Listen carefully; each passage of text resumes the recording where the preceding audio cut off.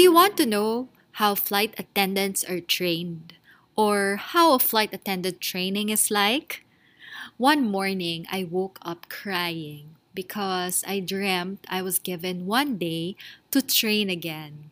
It just proved how much I miss training. I used to train flight attendants for 5 years and I resigned 6 months ago. I thought safety. So in my dream, I was shouting, brace, brace! And it's so sad to leave, but I have to move on. Why? Because I want to touch more lives, more than whom I have touched before. Hi, my name is Miles. I was a flight attendant trainer. I flew for 10 years as a flight attendant before I joined the training department. So, how's the training like? In our airline, we start with safety training.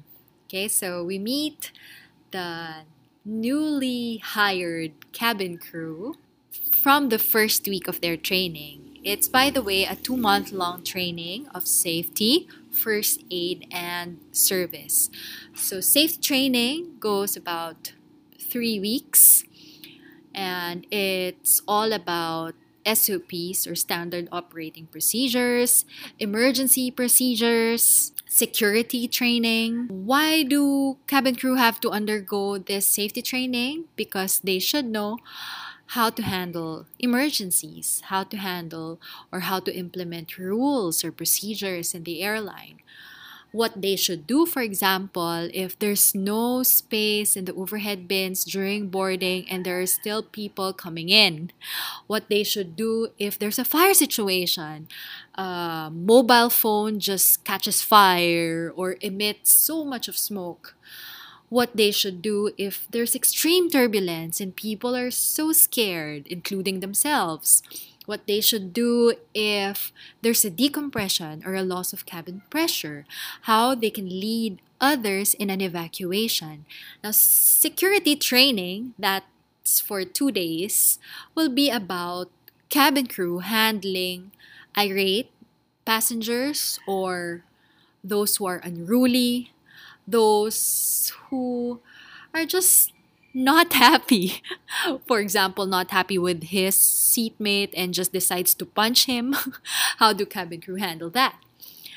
And then there comes first aid training, which is also equally important. Why? Because there's so many medical situations that happen on a daily basis. So from a simple headache, what they should do, what medicine they should give, what they should ask passengers before giving any medicine, to the complicated heart attack or stroke, how they should deal about it, what's the first aid, how can they preserve life, how can they promote recovery. And then after all of these, there's service. Now, service is not just about serving tea or coffee, how to give the tray of chicken or beef, what to ask passengers, but it's all about giving excellent service, that which passengers will remember the airline by. The very reason why passengers come back or customers come back. And I believe that's the beauty of a flight attendant's job, a frontliner's job. So there you go. That most likely encompasses the 2 month long training. If you want more details, if you have any questions, just let me know in the comment section and I'd be happy to cover them in the next podcast.